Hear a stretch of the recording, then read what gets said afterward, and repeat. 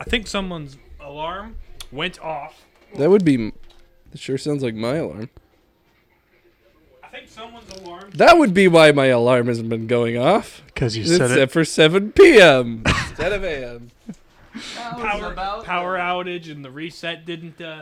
That'll do it. That's what I figured. It went off this time last night also while Mike and I were in here and I was playing Dark Souls. And we're like... What is going on? What is the meaning of this? There was the song that was on was like... it had Wake Up in the title. It wasn't Wake Me Up Inside. It wasn't Wake Me Up Before You Go either. Wasn't Wake Up Little Susie. It was... No, it wasn't Go-Gurt. That's why you've been so quiet. Why have I been quiet? Because apparently that button was pressed and it shouldn't have been. What button? The Make Nathan Quiet button? Apparently. You have one of those? Apparently. Jeez. You learn something new every week. I guess. Now did you have to turn me down because I was super loud? That's not why the button was pressed. Why was the button pressed? I don't really know. Was it half an A press?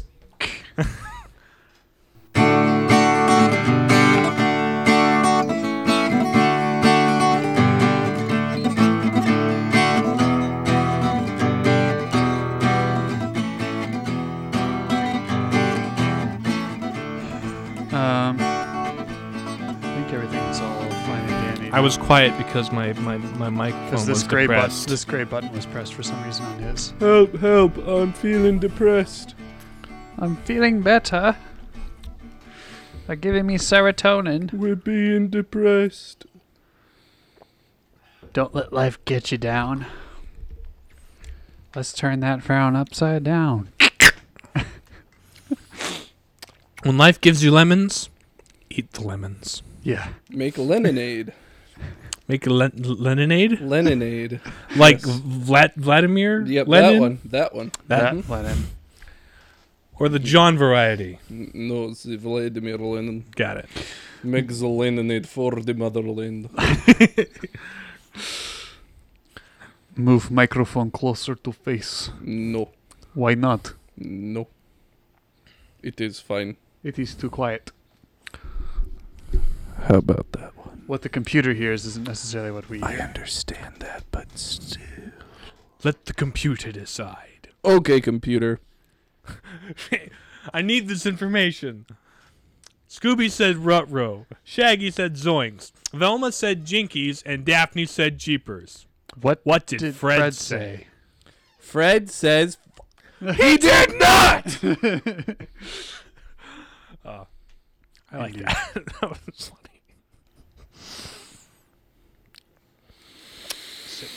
Did Fred have a thing he said? Let's split up, gang. No, he had a thing other than that, too. Like an exclamation. Yeah, It looks like we have another mystery on our hands. No, he definitely had a thing, but I can never remember what it was. And when someone says it, I'm like, yeah, that's it, of course, but... Come on, gang. Because of the meme, I don't know what Fred says. There was a thing he said in the show A Pup Named Scooby-Doo, the spinoff from like, I don't know, probably late 80s or I guess early 90s. Not sure when the time frame was. But there was a recurring joke in that show where at the end of every episode, Fred would incorrectly guess that the man behind the mask was a character named Red Herring. And so every time he's like, I know who it is, it's Red Herring. And then Red Herring would pop up and be like, it wasn't me, you dweebs. Except for the one time that it was him and everyone was surprised. That's like all I remember about that show, except for being kind of mediocre. I can't believe I was right. That was much more of a Morty voice. Archie Rick! My Shaggy imitation hovers Like maybe between we should Shaggy leave and Morty. the timeline alone, man. Do you have to use the portal gun, man? Can I, have some Scooby snacks, man? Like, dude, does that pocket dimension have snacks in it? Huh?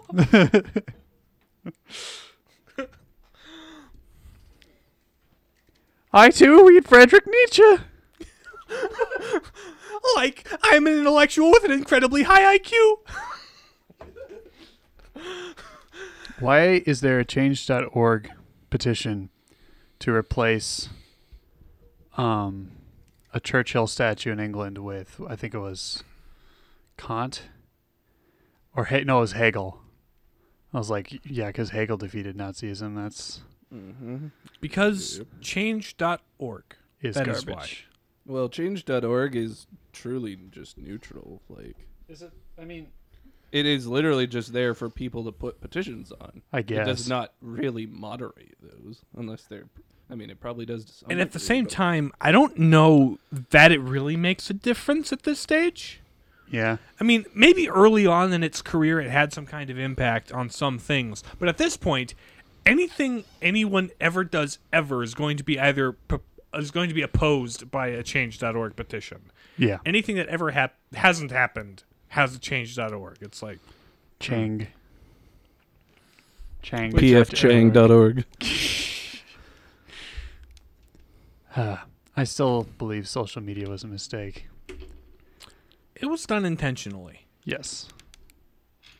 Bad idea? Maybe. But Well, even then, The mainstreaming of social media, perhaps. Like the fact that Twitter is now the public sphere. it was really- cool before it went mainstream. Yeah. The only reason I ever got a Twitter was to do a homework assignment. I got a Twitter to interact with a live stream a couple of times, and that was it. For school? No, not school. Uh, Just recreationally. Like people I like watching on recreational Twitter. YouTube. Legalized See, me and my recreational friends tweet. get together on the weekends and do some recreational Twitter. That's crazy, bro. Yeah. Have you ever tried DMT? You should listen Direct to Joe message Rogan. Twitter? Have you ever tried Direct. DMing? Have you ever tried DMing a celebrity, man? You should listen to Joe Rogan. He talks a lot about DMT.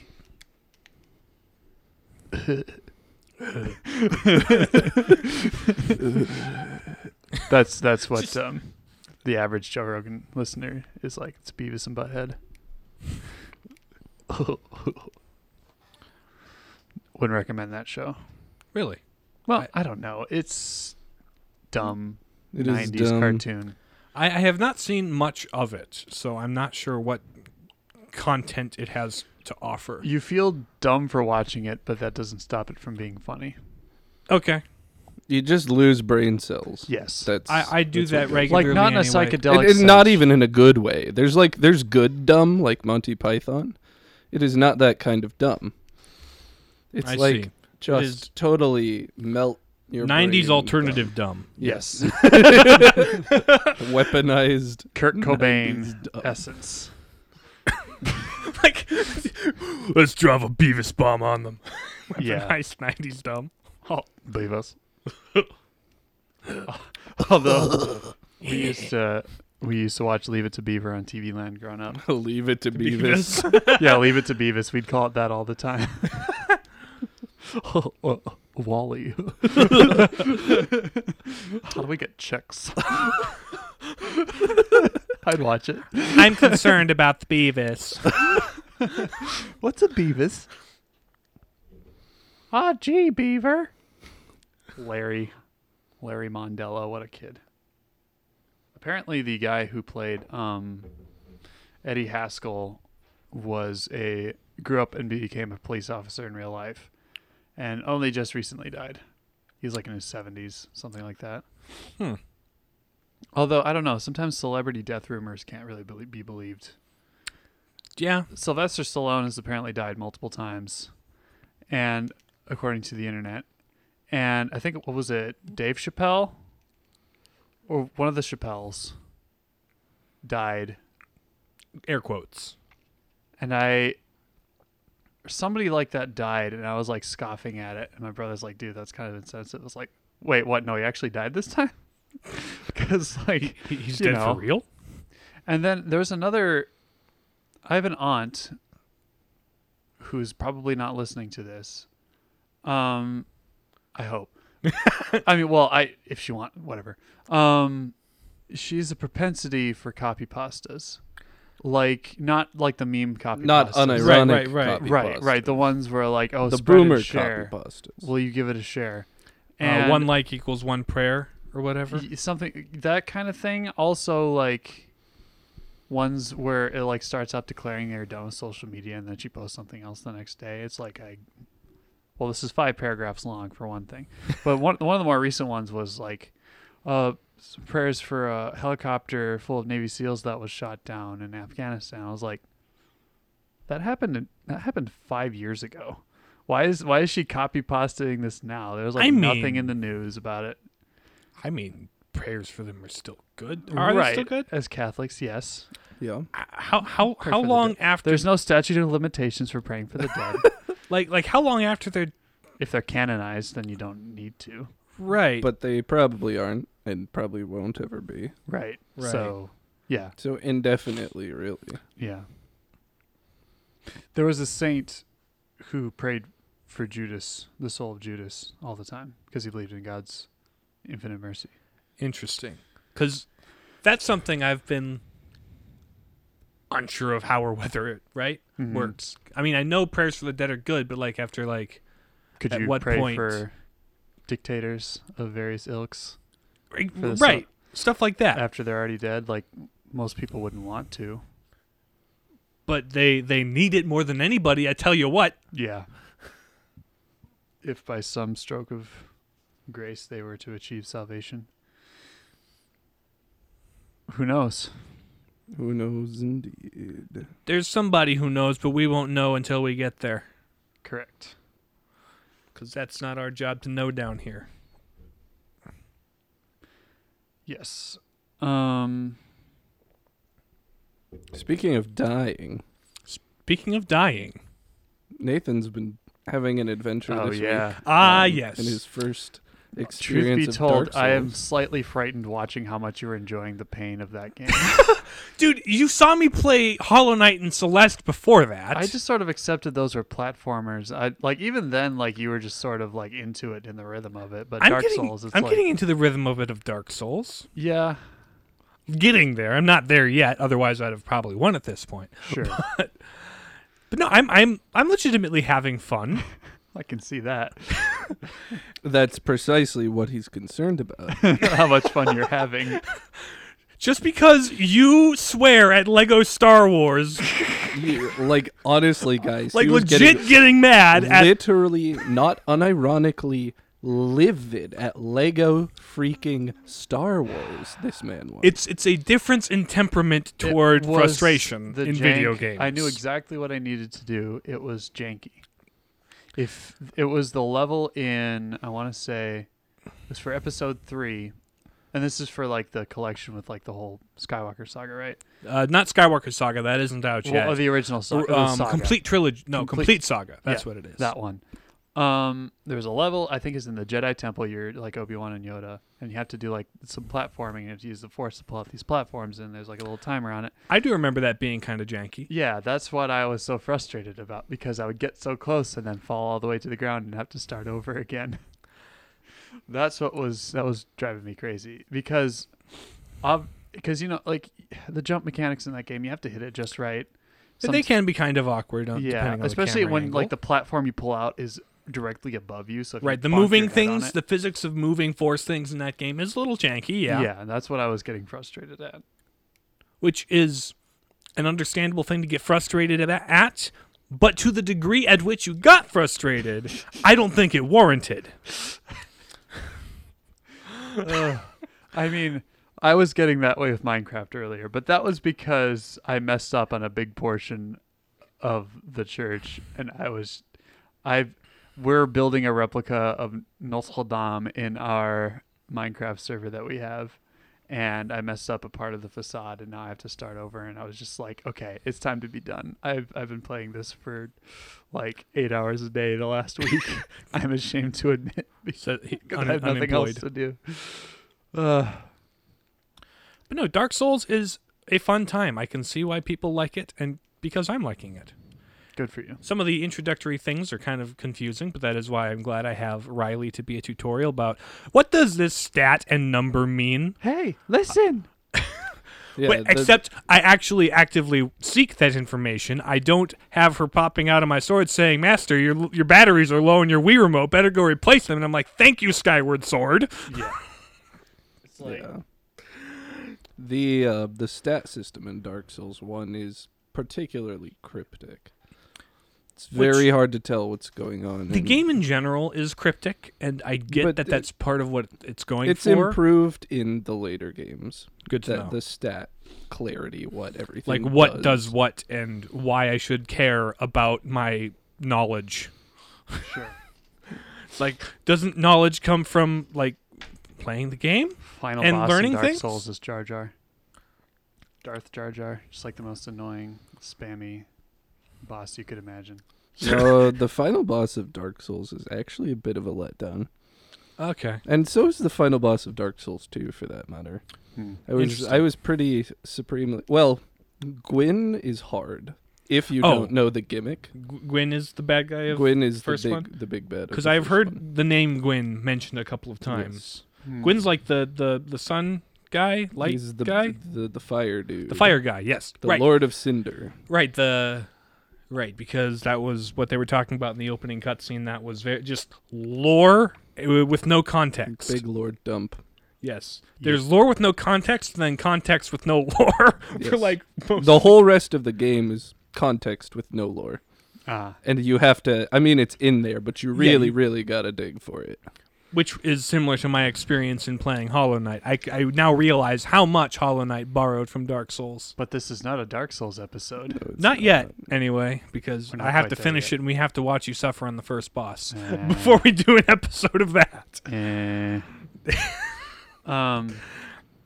This is the story of a girl who cried a river and drowned the whole world. This is the story about I don't know. Honestly, at this point, if I saw a guy building an ark in his backyard, I wouldn't be surprised. Oh wait, the way this year's gone. It is a story. It is a pizza time episode, though. Yes, pizza time. Do the intro thing. Introduce us. We are the Palladium Papists. I'm James. I'm Nathan. And I'm Riley. And today we are talking about Pizza Time, the Sam Raimi trilogy of Spider-Man films from the early 2000s. Yes, the OG live-action Spider-Man films that people care about. Right. Well, there weren't any Spider-Man films before that. There was like one made-for-TV pilot for a TV show that went nowhere. There was Japanese Spider-Man. But that was a TV show again, so it wasn't a proper movie. He's a demon from hell, apparently. Supaida? Yeah, Spider-Man. He's got like a mech suit and everything, and fights like actually kills kaiju people and stuff.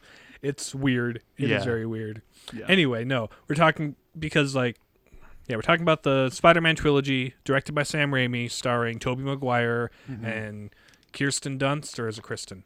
Kirsten. Okay, I read it and I'm like, it's Kristen. Kirsten. Rachel 2.0. Yes. Something like that. Also, what's his name? Harry is played by... It's not Daniel Radcliffe. No, it's not Frank Grillo. He also played Tommy Wiseau in that movie about The Room. He played Tommy Wiseau? Yeah. In a movie about making the movie The Room? Yes. Oh, in a movie about the movie. Oh, this is like meta stuff. Yeah, okay. yeah. I haven't heard of that. That came out like 2 or 3 years ago, yeah. That might... he's also in The Ballad of Buster Scruggs. What is that guy's name? Same time? Or first time? Yeah, that guy, yeah. It also has J.K. Simmons as anyway.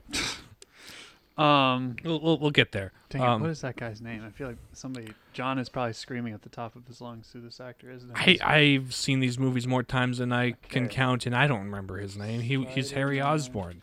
He was also Oz in Oz the Great and Powerful, which was kind of a mediocre movie. I found it underwhelming. It was James Franco. That's the James Franco. James Franco. Shout out to James Franco, who knows nothing about us, probably. Likely. Yeah. Regardless, that guy. So yeah, Spider-Man, Spider-Man 2, and Spider-Man 3. And Willem Dafoe as Norman Osborn in the first one. And mirror apparitions in the subsequent films. Right. Anyway, so synopsis, I guess. Sure. Peter Parker is a high school. He did not pick a pack of pickled peppers. No. He got bit by a radioactive spider, became Spider-Man, stopped Green Goblin in the first movie, and didn't get the girl because he... Psych was Norman Osborn. Psych, it's the first thing you see about him. Right, but I mean, like, he's unbeknownst to our hero. Harry's dad. Right. Harry, who is his best friend, and then... He's none too pleased with Spider-Man. Because Green Goblin ends up dying in the scuffle. We can get into detail when we need to. Spider-Man 2, Spider-Man gets the big sad and loses his powers just in time for Dr. Octopus to terrorize the city. Yep. But then he gets his crap together and gets his powers back. He gets his mojo back and beats Dr. Octopus, who was constructing a cold fusion generator that was going to blow up the city.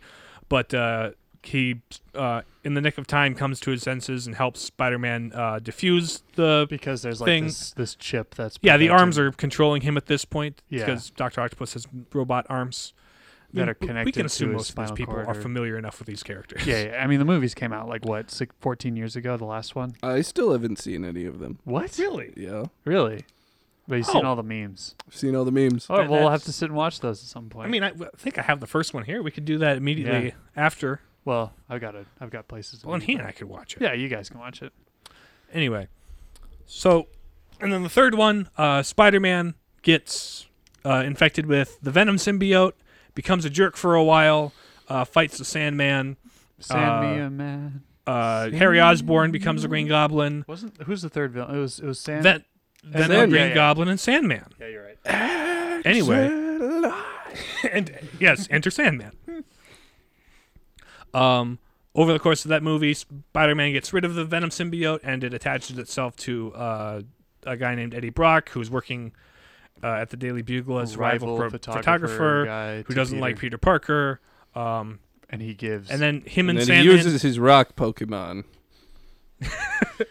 I want pictures of Spider-Man. And then, but they beat Venom and Sandman with the help of New Goblin, who came to his senses and helped Peter Parker, and also died. And other stuff happened in between, but yeah, Mr. Sandman is bringing me a meme. Yeah, he's not a bad person because he's got a daughter who's sick, and that makes it okay for him to break the law. So yeah, general plot synopsis: Spider-Man beats the villain of the week, basically. Yeah, the three films kind of follow a similar pattern. I feel like they're structurally, but not even a trilogy. No, they're a movie that has two sequels. Yes, but they don't like tell a continuous story the way per se Star Wars or Lord of the Rings does. The through line is sort of like Harry, the death of Norman Osborn. Harry's mad about it, and he wants to kill Spider-Man. And also Spider-Man's continued growth as a character. Partway through Spider-Man 2, Harry figures out that Spider-Man is Peter. Right. And then Episode 3, he's like, I haven't forgiven you, Peter. And that's the start of the conflict. Pretty much. Yeah. So the basic premise of Spider-Man can be summed up in a short sentence: with great power comes great responsibility. We forgot about Uncle Ben dead. Well, we can get into that right now, discussing why he learns that. Yeah. And most people know Uncle Ben dies anyway because Spider-Man, it's baked into him at this point in pop culture. Yeah. But it does feed into his first lesson about his powers, right? Because Peter Parker is just a stand-in for the everyman, pretty much. The whole kind of point of his character is it could have been anybody that got bitten by this random bug, right? Yep. It just happened to be a nerdy teenager from wherever. In the right place at the right time, doing the right thing. Taking pictures. And he just gets these superpowers seemingly at random. He becomes Spider-Man. He can shoot webs, he can cling to walls, and he's like, yo, this is cool. I'm stronger now. I'm more confident now. I can beat up the bully. I can impress the girl. Yeah. I have all of this ability. I think the whole scene where he's figuring out his powers is probably my favorite instance of that in any movie. Like where he's trying to figure out how to get his webs to fly because in this incarnation of Spider-Man, he actually shoots them out of his wrist. Like from traditionally speaking, in the comics and other movies and shows, Spider-Man had to build web shooter devices. Yep. But to streamline the flow of the film, they just made that. They just made it part of his powers. Which I think didn't Stanley, wasn't he like? I didn't think of that, but now that they did that in the movie, that's pretty cool. Something along those lines. I think like at the same time as the movie happened, in the comics, they did this whole weird event thing to coincide with the movie that gave him organic webs for a while. Sure. But then that weird... Comics get weird, particularly when they want to synergize with movies. Right, yeah. At any rate. It's fun when he's like figuring out his powers. Like he's like, oh, I can climb a building because my hands are sticky. And he makes the connections like, oh, the spider bite, and this is the thing that a spider can do. I've got super strength. I can jump from building to building. And then he had accidentally activated the web before, and so he's like on top of the building. And he's like, go web, go! And he's like doing hand gestures, trying to figure out how it works, and it's funny. When did the first Spider-Man movie come out? Was it like 2001? 2001. I believe there was a kind of a thing about it that it happened like after 9/11. It came out after 9/11, and it takes place in New York. There's like an unwritten rule where like in every Spider-Man film there has to be a picture with him and the American flag because of that. Right, kind of. So that's a thing that happened about the same time. So it would have been 2001. Mm-hmm. So no. Now that Spider-Man has these powers and he's all kind of excited and confident about it, he gets a little cocky and gets in a fight with his bully, right? Mm-hmm. And so beats the tar out of him. On the way to one of the things Spider-Man decides to do is enter a fight contest to make some extra money, to buy a cool car, to impress the girl, because the chicks dig the car, apparently. Yep. Got a crush on Mary Jane, who's his neighbor. Yes, Mary Jane is his next-door neighbor. And so his Uncle Ben, he lives with his aunt and uncle, Aunt May and Uncle Ben. No sign of his parents in these movies, which is probably for the better, because it got weird in The Amazing Spider-Man when they tried to work them into the story. Anyway. They're dead. Assume that he just lives. We with don't his know aunt and how uncle. or why, but they're just dead. This is just his living situation. Yep. But his Uncle Ben is driving him to the what he thinks is the library, but actually turns out to be he's going to the. Well, he drops him off at the library. He drops him off at the library, and then he walks the rest of the way to the fight. Yep. But he stops him in the car and gives him a little bit of a talking to, and he's like, "I don't know what's gotten into you, Peter. I don't know what's gotten into you." But I went through something similar when I was your age, a kid becoming a man sort of thing. And Spider-Man's like, I don't think you relate to me at all. He's like, no, you're getting older. You have a lot more ability and power and confidence. But it's also, with great power, there must also come great responsibility. The one time you actually get to hear this spoken in a movie. Right. Well, they said a couple other times, but... Right, but I mean, like right at the end of Sam Raimi all trilogy. of the other ones, like... Skirt around it. Yeah, for no reason. They dance around it just so they don't have to retread the same ground. But at this point, may as well retread that ground because, like, it's kind of a well understood part of the character. True. Yes, particularly after the first trilogy. Ever since, it's just been a gag, though. Right. Kinda. Anyway, I see it as a unique way to remind people of it. Yeah, I don't. So anyway. It was funny in Into the Spider-Verse though. He's like, "Don't say it, don't say it. I'm sick of it." Spider-Verse is so good. Anyway, that's a topic for another time, possibly. But when the sequel comes. Anyway, so after basically wiping it off and saying whatever, Spider-Man goes into the fight.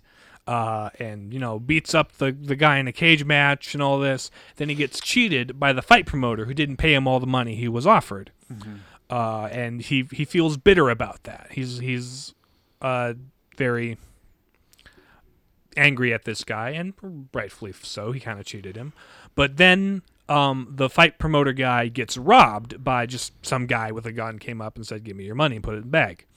And then as the thief is running out, he runs past Spider-Man, or Peter Parker at this point. Yeah. But he runs past Peter, who doesn't lift a finger to do anything. It's his whole mindset was, you cheated me, I'm going to let this happen. I'm going to look out for number one, basically. So he treats it like it's no real concern of his. Later, we discover Spider-Man is walking home, back to where he was going to meet his Uncle Ben to go back, when he discovers that Uncle Ben has been shot and is lying on the pavement slowly waiting for an ambulance, but he's not going to make it.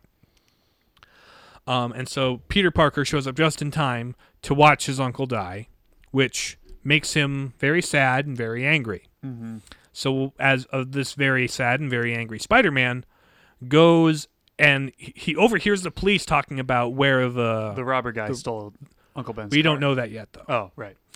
Because he's driving the car. We don't know that yet. Ah. It isn't revealed who it is until Spider-Man goes to the warehouse, is within an inch of killing the man, and realizes, oh, this is the guy that I let go earlier. Where this bad thing that happened is a direct response, or a direct consequence of not taking responsibility, of looking after your own interests only. So basically, when Spider-Man, he learns that when he uses his powers solely for his benefit, it hurts everybody else and ends up hurting him. The guy, he's begging for his life, and he's like, "What about my uncle? Did you give him a chance?" And he falls out a window or something. Right. So that sticks with Spider. That sticks with him, and he realizes, if he basically becomes a superhero after that point because, if stopping one guy saved Uncle Ben, stopping other bad guys would save other people, and that kind of becomes his vocation, if you will, as Spider-Man. Because he has these powers, he has to use them in a responsible way that also fulfills their purpose. Running parallel to this, you've got Norman Osborn, who runs a gigantic company and has a son that is Peter Parker's friend, and that he kind of ignores and brushes off for the sake of work, instead opting to kind of live vicariously through Peter Parker, because Peter's like a genius and going to college for science things, right? He helps him in high school. He helped him with his Peter helped him with his homework, and Harry protected him from bullies and so on. Yeah, that was kind of their relationship. But no, Norman Osborn's working on a project for the military to create a serum to help in basically steroids for the soldiers and stuff. Be able to operate this flying wing glider thing. Yep. Surfboard. But they're taking too long. They're taking too long. Board of directors pressure stuff that. Looking back at these early 2000s superhero movies, there's a lot of these board of director scenes we noticed that when I was watching it with my brothers, it's like, hey, even when we were watching Blade, if you've heard of Blade, there's an evil board of directors for vampires that tries to kick out the main evil vampire in that movie. And it's the exact same thing that happened all to these Green boards Goblin. of directors getting their comeuppance. It's funny. But no, feeling the time and financial pressure, he's like, all right, well, I'll test it on myself and prove which it was works. a bad idea because it drove him crazy, and he kills his lab assistant and everyone else involved. After a few scuffles with Spider-Man, Norman Osborn is observant because he notices, Peter Parker is cut in the same place I cut Spider-Man. With one of my pumpkin with one of my pumpkin batarangs or whatever. Yeah. Because that's another thing they have at Oscorp. Just pumpkin-shaped bombs. Yep. Not like as cartoonily pumpkin as the comics, obviously. Yeah, but, they're these orb things that are kind of orangish. Right. But in the comics, they're literal tiny jack-o'-lanterns. Yeah. Because the costume is kind of ridiculous. It's kind of great. I like in the live-action movie, it's very the costume for Green Goblin is very early 2000ized. The way that the X-Men costumes are kind of early 2000s, if you remember that. Spider-Man costume is one of the best. Oh, yeah. The Spider-Man costume holds up really well. Yeah. So not all the CG does, though. Yeah. But that's early 2000s. I remember originally watching, like, growing up, like, the Sam Raimi Spider-Man movies, and then, like, the first one, I found Green Goblin, like, legit kind of scary. And then as I watched as I'm older, too, I'm like, man, this looks kind of tacky. Well, we were, like, 4. Yeah. No, Right. I wasn't very old. I believe I was the maybe first 8 Spider-Man or 9 movie when I may have first watched been it. my first superhero movie, like, properly in general. Well, there weren't a whole lot of other superhero movies. Well, there was like live action. There's like the Superman films. old Superman films from the 70s. Batman hadn't come out yet, like the Dark Knight Well, trilogy. Batman, the Tim Burton ones. Right, but I mean, like, So in like our lifetimes anyway, there hadn't been like a recent superhero film live action. that was actually good and well received. Yeah, Because they were doing, in the 90s, they had The Punisher, they had Daredevil, they had just done Fantastic Four and X-Men, which Fantastic Four, X-Men, and Spider-Man kind of kicked off the second wave. Yeah, and then there was like the whole Ben Affleck Daredevil too. That is the Daredevil to which I refer. Oh, that wasn't 90s though. I remember the Burger King toys. It was either late 90s or like 2000. Something like that. At any rate. At any rate. So, back to the Spider-Man movie. Green Goblin learns who Spider-Man is and starts targeting people close to him. Particularly Aunt May. Yeah, he blows up Aunt May's building. She's in the hospital. Goes after Mary Jane. And then Spider-Man realizes, oh, everybody knows I have a crush on Mary Jane, particularly Harry, who I am competing, who's kind of at the same time. They're kind of competing for her Yeah. a little bit. And then Harry goes home, and the one time his dad decides to listen to his son, he's like, Mary Jane doesn't love me. She loves Peter Parker. He's like, oh, she does she? Well, Yeah. I'm going to have to go do something about it. Yeah. And so he goes and kind of does a scene that parallels the Green Goblin and Gwen Stacy classic scene from the comic where Gwen Stacy dies. But in this movie, Spider-Man saves both the people in the saves both people involved. Anyway, so after a skirmish after that, Green Goblin ends up in an attempt to kill Spider-Man. Spider-Man dives out of the way of like the knives on his glider, and they end up hitting him, and he dies at his own hand almost, pretty much. Don't tell Harry. Right. Well. So, and Peter respects that. He basically the end of the movie is Spider-Man kind of owning up to the reality that he is Spider-Man, and this is what he kind of has to do. And to do that, and keep other people safe, because he knows that being Spider-Man, he has experience that, it's going to directly affect the people close to me, Aunt May, Mary Jane. Yeah. So at the end of the movie, he turns down Mary Jane's advances to go out with him because... That's going to be a lasting decision. Totally.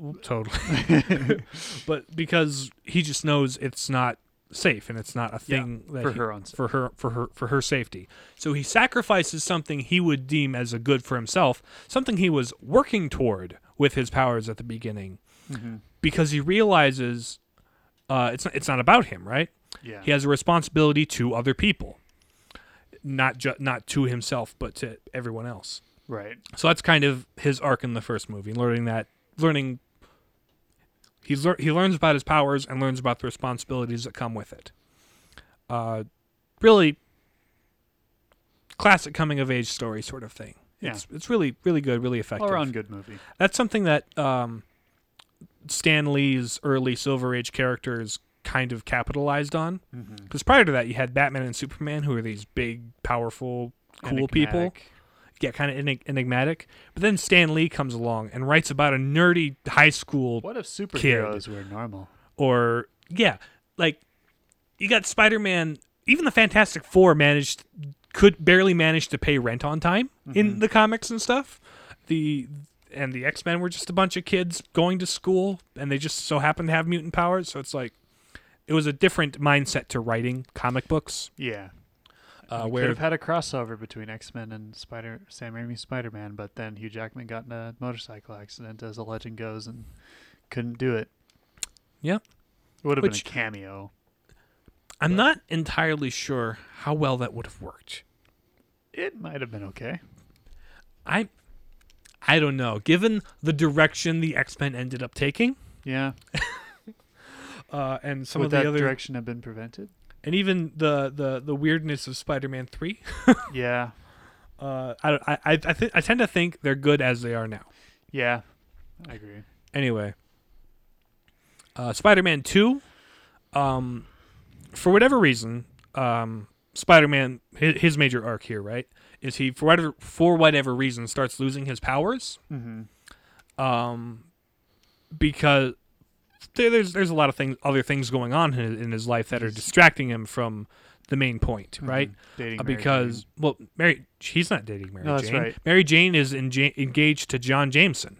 Oh, that's right. Yep. Who is his photography boss's son. Anyway, so there's that kind of jealousy, and it's like, well, if I wasn't Spider-Man, that could have been me, right? Yeah. There's also, well, I'm failing all my classes because I'm swinging around the city and have my attention divided. I'm not spending enough time with Harry, and Harry hates Spider-Man, and I could be doing a million other things if I wasn't Spider-Man. Yeah. So that's kind of still dealing with the guilt of Ben's death, kind of. His Uncle Ben's death, and also my brother Ben. Yeah. Shout out to Chris. Yeah. Because I told him I would. Oh. If he listened. But I'm giving him this one for free. Yeah. He has to listen to the episodes now before we shout him out again.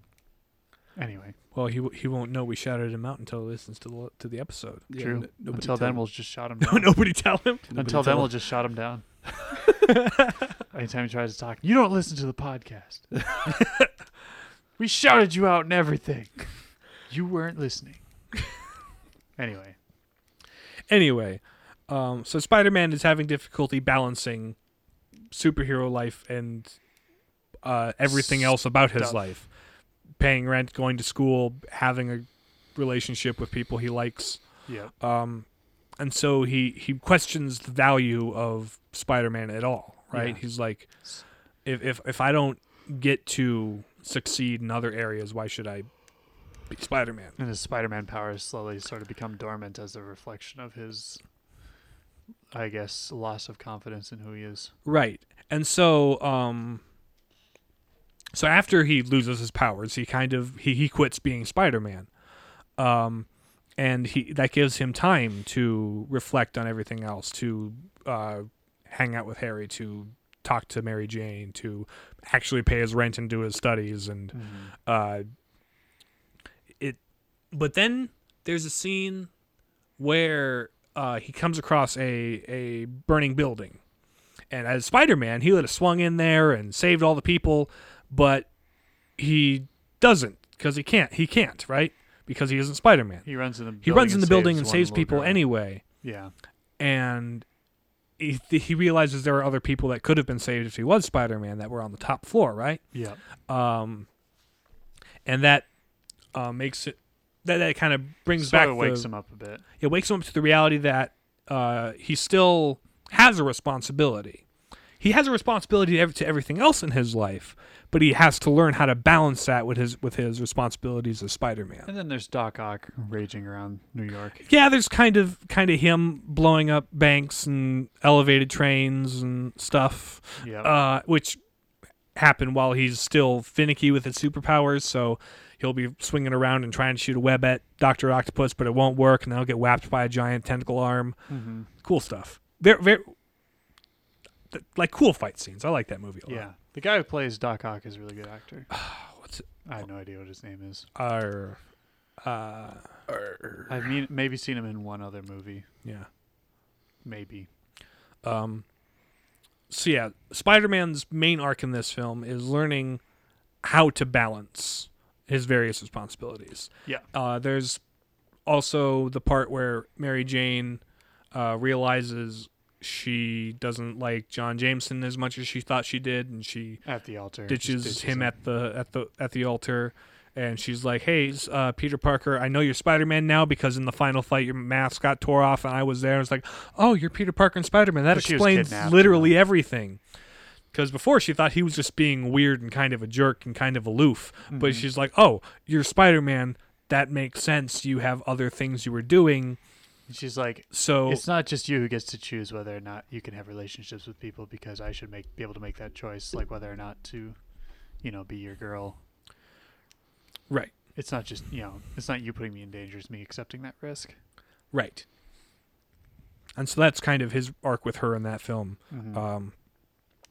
And then there's also toward the end, Harry Osborn, still really bitter at Spider-Man about the death of his father, which out of context as he saw it, it makes sense. Mm-hmm. He makes a deal with Dr. Octopus where if Dr. Octopus can get Spider-Man to Harry can give him like some resource he needs to make his cold fusion generator thing. Mm-hmm.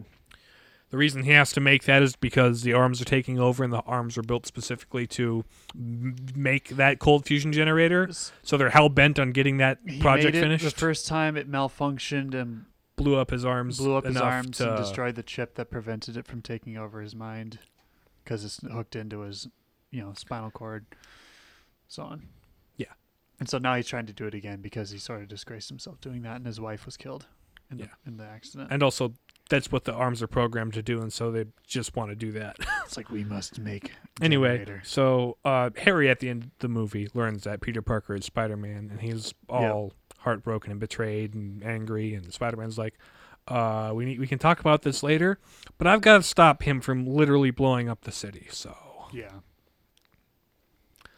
So that's Spider-Man 2. It's the struggle of that balance, achieving... Mm-hmm. Like living out your vocation, but also not getting burned out by it and not letting other things, get in the way or distract you. But also, it's good stuff. Yep. The third one, the movie itself gets a little off the rails. A bit. I kind of enjoy it for how just silly it is. Yeah. Sometimes, but because in this one, Spider-Man's a total or Peter's a total dork, by the way, and he kind of just doesn't get Mary Jane sometimes. Yeah, he's pretty dense. They love each other, but he's just kind of doesn't get it. Yeah. And being Spider-Man, Mary Jane's an actress on Broadway and stuff, and she's got all these shows she does, and Peter Parker can't show up to any, despite wanting to, because Spider-Man, And so she's feeling all like, you don't have enough time for me, and even though she totally signed up for that. And Spider-Man's all kind of has his priorities mixed and is like very, very Spider-Man focused in his line of thinking. It's like, it's interesting because finally the like police department in the city are recognizing him as a hero for the things he did, like, not letting the city blow up and stuff. That important things like that. And so he's on stage accepting like the key to the city or something, and he ends up because like the police chief's daughter, Gwen Stacy, because they've just now introduced her as a character, like ends up kissing him on stage because they thought it would be neat for the pictures or whatever, and Mary Jane's all like, "You kissed another girl." And he's like, "Yeah, but Spider-Man kissed the girl, and I it wasn't me. I was like, you are Spider-Man, dingus." But it was for show. It was for the crowd. It was for it wasn't. I didn't mean it, right? And she's like, "But Spider-Man, he's kind of letting it get to his head a little bit." Let me go fight a Sandman just robbing an armored car. Right, because Sandman is a guy who's stealing money to afford his daughter's medical payments and stuff. Some wacky experiment he falls into some thing. There's a change in the silicon mass, and it's probably a bird, and it'll fly out, but they don't check that it was a bird, so it turns out that Sandman gets sandified. Yeah, and because reasons. because reasons. It's weird sci-fi 1960s logic comic stuff, but it's 2000. Fun. Right. Or early 2000s adaptation of a 1960s comic. Yep. So he fights this guy, and it turns out that this was the guy that became the Sandman was also involved in Uncle Ben's death, and it was his gun that went off and shot him, and not the other guy, because this was the guy that brought the car or something. Mm-hmm. And so Spider-Man, or Peter Parker, I should say, suddenly has a personal vendetta against him, right? Yep. And around this time, symbiote. He gets infected by the symbiote, which is like a black alien goo ooze thing, alien that feeds off its host and also gives its host extra strength and aggression. Yep. And so, as Black Suit Spider-Man, he believes that he kills the Sandman. Also gives him a little extra strength and power and able to do. Like, we said that. I thought I had established that. Oh, did you? Okay. I mentioned that. It's basically Nos, if it was part of his, like, whatever. If it was an organic living creature. Yes. Yeah. So no, he fights Sandman and thinks that he killed him because he dumped him into the river, which really only disintegrated him for a bit. So a Sandman has fallen into the river in New York City. Build the helicopter. And somebody get Hayden Christensen in here. Hey! I don't like sand. Build a lightsaber. Destroy all the sand people. Not just the men, but the women and children too. Hey! Oh, I want to see that Lego set commercial.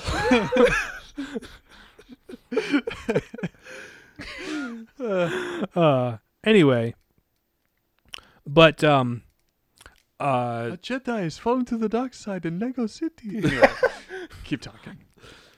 Only if you stop. Fine. Anyway,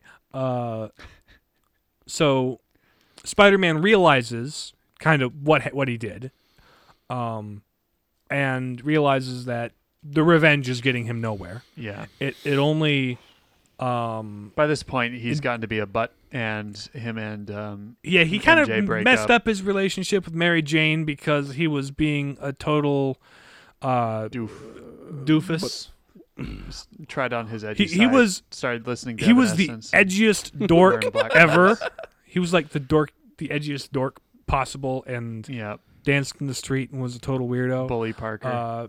Pretty much. He also called out. There was he also totally humiliated his rival for pictures of Spider-Man in front of J. Jonah Jameson, his potential employer, and so now you've got Eddie Brock all mad at him. But no, Spider-Man realizes this. The symbiote is not good. It has got to go because it is. He likes the power. He likes the extra, but it adds power and takes away his responsibility or his sense of responsibility. Right. Yeah. He kind of becomes aloof and numb to the consequences of his actions. Mm-hmm. So he goes appropriately to a church to clean himself. Goes to the bell tower. Mm-hmm. And it turns out that the symbiote is weak to sound, so he bangs the bell really loud, and the symbiote's like, "You get off of me!" And Eddie Brock, who happened to be nearby, gets infected. Yeah. And so now Spider-Man's normal again, trying to repair all of his relationships. Oh yeah. There's a whole deal with Eddie or no. There's Harry. a whole thing with Harry where at the beginning of the movie he uses the serum to become Green Goblin. He discovers tries his to have revenge on Spider-Man. Attic lab where he's got all the Green Goblin stuff. And he's like, okay, I'm gonna try this now. He tries to take revenge on Spider-Man, but then he bonks his head and like gets loses amnesia his for a memory. little bit, and then slowly figures it out again. And it's a weird little aside thing, but if they get into a fight, edgy Peter Parker blows up his face with a grenade. Yeah. Which is another thing that doesn't feel good about afterwards. Yeah. Tries to patch things up with him. He's like, "No, you're Spider-Man. I don't like you." Mm-hmm. But yeah, Harry tries to steal Mary Jane, and it's just a total creep about it. It's weird. So I kind of forgot that was a thing for a bit. Yeah. But anyway, after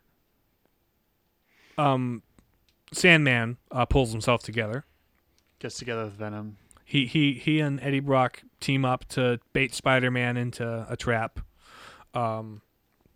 They get Mary Jane, tie her up on top of a building. Nothing we haven't seen before in this series, you know. Yeah. Spider-Man's like, hey, Harry, you're the Green Goblin and have powers too. Let's go save Mary Jane. I know you like her. He's like, nah. He's like, no, I'm not going to do it because I don't like you. And then Harry's butler of all people comes down and says, It wasn't his fault. He was killed by his own glider. and now realizing that it isn't Spider-Man's fault, technically, that his father died. Don't worry, Pete. I'm coming to save you, old buddy, old pal, old friend. That's one of my favorite how it should have ended still, Oh, yeah. even all these years later. Oh, I can't wait to save my best friend in the whole wide world.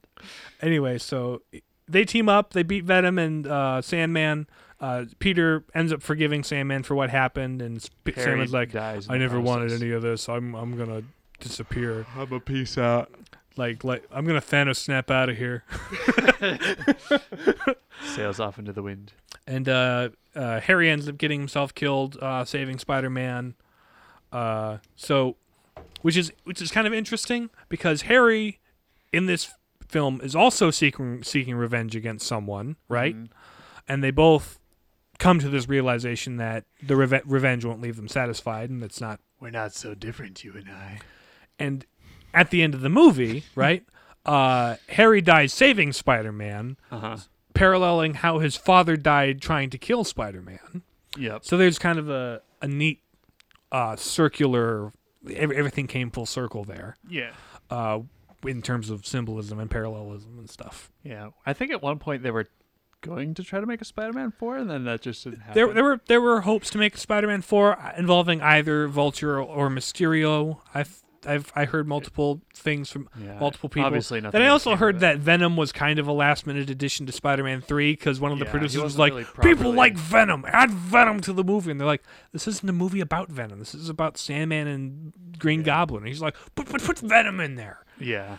Venom. And it's kind of a weak version of Venom anyway. Yeah, he doesn't have intelligence or anything. He's just kind of this monster creature. Yeah, and we could do an episode on Venom later if you want. Maybe when the maybe when the sequel comes out. Yeah, because I like Venom as a character, as a concept. Yeah, but he was just kind of weak in this film. Weak, not weak as in like actual strength, but weakly done, weakly written. But that's kind of the overall arc and themes of the story. It's Spider-Man and different, kind of dealing with different assets or facets of his power and his responsibility with that power. Yep. That's just weak screenwriting. He wrote a bad film, PT. Yeah. Oh, sort of making it up as I went along, I suppose. Man, I can't believe we didn't make that joke for the original trilogy because that was one of our main points. That's just weak screenwriting. You wrote a bad trilogy, PT. You wrote a bad Hobbit trilogy, PT.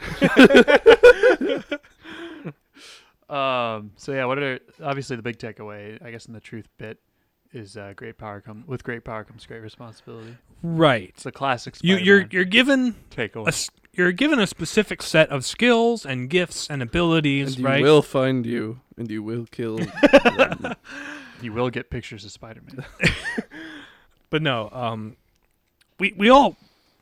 It's a coming of age story, right? Yeah. Where Spider-Man as a teenager just goes through an exaggerated puberty, where he gets, new feelings, new abilities, new responsibilities, things he can do, things he should do, things he shouldn't do. And he's just navigating that, right? Yep. And everyone, and that's kind of why Spider-Man is such a great character that kind of resonates with people and still does. He's like one of the most popular characters ever.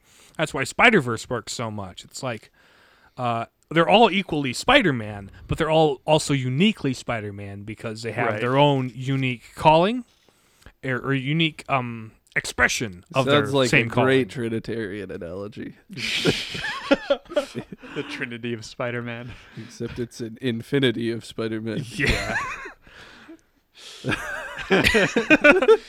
I'm not sure if I want to go there, but Yeah. That's partialism, In the name of the That's Maguire more and of the Garfield. No! Tom Holland. No. That's too far. A bit much, but secularists be like.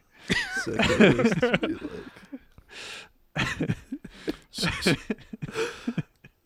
so yeah, it's about taking responsibility for your actions in general. It's just a really, it's hashtag relatable in a lot of ways. Rising above your insecurity to become a hero.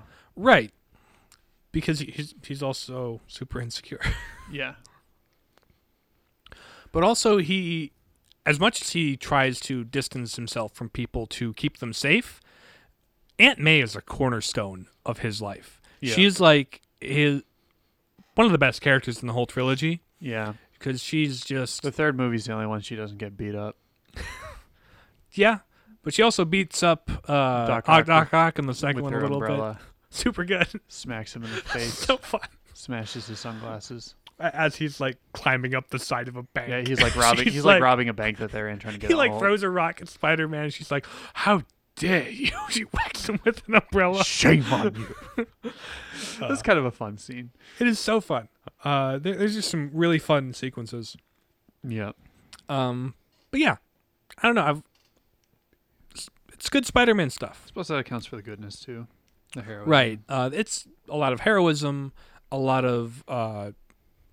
There's also at the end of Spider-Man 3. There's Peter forgiving Sandman, right, and Harry sacrificing himself for Peter. The reconciliation there. Right. So there's all that. And also at the end of Spider-Man 2, when Dr. Octopus comes to his senses, finally regains control of his faculties again. Yeah, because beforehand he was a really good man. He was a really great guy. He was helping Peter with he had like hired Peter to help him out with the stuff for college and stuff. Or didn't he have to like write a report on him? And so he's like, I'm just going to go talk to him. Yeah, Harry, who's running his dad's company at this point, hooked him up. Yep. But anyway, at the end, his redemption in drowning the fusion reactor and himself along with it, because that was the way it had to happen. Mm-hmm. So Dr. Octopus redeemed himself and sacrificed himself at the end. So it's like there's a lot of really good heroic moments for a lot of characters. Yeah. Even like we said, Aunt May has her heroic moments, and she's just this really great emotional cornerstone for Peter. Always there and available. And Peter kind of unloads some heavy stuff on her in the second film when he's like, I'm part of the reason Uncle Ben died. Yeah. He doesn't tell her all the Spider-Man stuff, although she heavily implies by the third movie that she knows he's Spider-Man. Mm-hmm. She's just also being really coy about it. Yeah. Because she knows he doesn't want to tell her, and she respects that. Mm-hmm. I like Aunt May. Yeah. I think the other portrayals of her are fine, but this one might be my favorite. Yeah. Although she was also really good in Spider-Verse. Yeah. Spider-Verse in general is a great movie. Yeah, I guess and then obviously like the impact Uncle Ben has as Right. a father figure to him. Right. Lasting way beyond his death. Because his last words to him define Peter Parker's life trajectory afterwards. Mm-hmm. And also like his influence in his early life and all that. Yeah. Because Aunt May and Uncle Ben were just good, upstanding, moral folks that raised him right. Mm-hmm. And then there's Beauty. For the time, pretty good movies. So not all the effects hold up. The first movie especially is the first movie especially. But I mean, movie 2, third one, particularly with the Dr. Octopus arms, there's a lot of like really cool puppetry they did. Yeah, I don't and know. Only sometimes they were CG, sometimes they were puppets, and it was hard to tell sometimes. They did a really good job with that. Yeah. So, like, they aren't particularly like Your suspension of disbelief in terms of beauty. really I mean, it's like I wouldn't strictly say for the time it was some of the best. They're really well put together films. Yeah. Episode 3 was, or well, not episode 3. The third movie was. It's kind of an episode. Yeah, kind of. But yeah, the third movie's kind of dumb. I love it though. And then the Unity, I think some people have made the point, including honest trailers, that it's basically the same movie 3 times. Kind of. Spider-Man struggling with his powers, breaking up with Mary Jane, and fighting a bad guy that ultimately kills himself at the end. Yeah, that was the joke where they said that 3 times, once for each movie. Yeah. But also they're very unified in their themes. Yeah, they're consistent in that. Basically, Spider-Man thesis of with great power comes great responsibility. Peter grappling with that, and in various ways. Like, maybe if I have no power, I should have no responsibilities, or if I have too much power, how does that change my responsibilities? Mm-hmm. So Spider-Man 2 and 3 kind of play with his powers in opposite ways. Yeah, where he gives up, where he loses his powers, but realizes he needs to take them back. Yeah, and then he gets powers, but realizes he needs to give them up. Yeah, it's kind of interesting. Yeah, coolio. Indeed. Well, I don't know if I have a whole lot more to say. I think we've pretty well covered it. Pretty well. If you haven't seen the Sam Raimi trilogy at this point, like Riley, you should watch it. They're worth a watch. We'll probably get to that. Classic superhero films before everything had to be, it's part of the cinematic universe. It's particularly interesting for context, right? Because looking at them now in retrospect, having had the MCU and the failed DC cinematic universe, which for all intents and purposes we're basically looking at in the rearview mirror right now. Right. So watching the Spider-Man trilogy and for DC side the Nolan trilogy now, it's like interesting what they represent in terms of like comic book adaptation films. Standalones at that, pretty much. Even though they were like, within the characters stood alone, and besides like the Spider-Man villains, right. They weren't part of a grand movie universe. They were just kind of focused on the story they were telling. It was their successes is what led to Iron Man's success, which is what led to the MCU success. Mm-hmm. So it's interesting. Because before that, superhero movies were becoming a joke. The first Batman movie, the Tim Burton Batman, was weird and dark and serious and cool. The second Tim Burton Batman movie was weird and dark and silliness. Weird and dark and serious, but had a weird, slightly goofy undertone with Danny DeVito as the Penguin. Oh, yeah. But it still kind of felt consistent with that one. But then they changed directors, and then Batman and Robin happened, and Jim Carrey was the Riddler. And George Clooney. And then after... No, that was Val Kilmer. George Clooney was Batman in Batman and Robin, which had Arnold Schwarzenegger as Mr. Freeze and Uma Thurman as Poison Ivy. Yeah, and all sorts of stuff. Superhero movies, live-action films were becoming a joke at that point. Yeah. And the failure of Daredevil Even and X-Men the Punisher was a little wacky at the time. The X-Men's always been wacky. I think the movies weren't wacky enough to do the characters justice, I'll tell you what. Yeah, especially the first one. But the first X-Men film was like basically tried to do to X-Men what the Dark Knight did to Batman almost. Yeah. And it was like a more grounded and realistic almost, but not really take. Sure. It was just like darker and more serious in tone. Lots of Had they come out in weird, fantastic yellow spandex like they did in the comics, nobody had taken it seriously. They probably wouldn't have even taken themselves seriously. Yeah. So it took an X-Men film taking itself a little too seriously for its own good to make Spider-Man and the Dark Knight and eventually Iron Man. It's just unfortunate that it tainted the rest of the movies. Adopted the tone that the original comics had. I think that's actually what we're getting to now with the MCU. It's like, well, what if we adapted the tone the original comics intended? Yeah. Where the first X-Men film was just kind of drab. Yeah. Which was it was post-Matrix, actually. Yeah. It was kind of action film. It was more like the Matrix than the X-Men. Yeah. which was good for it as a movie and to legitimize comic book adaptions. There was a few years where like a lot of action movies were trying to be The Matrix. Yeah, Blade was like The Matrix 2, and that was early 2000s. Yeah. So yeah, Spider-Man was more of a step away from Matrix and towards MCU. Yeah. So I feel like it's kind of an interesting transition period in action films and superhero films. Yeah. Where they weren't successful and you weren't guaranteed a success.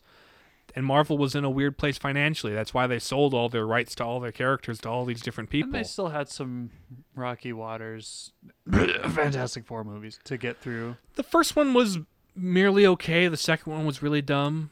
And then the third one they made that was a reboot is so painfully boring. Yeah. It was just made to revamp their copyright on The contract, their contract or whatever. But yeah.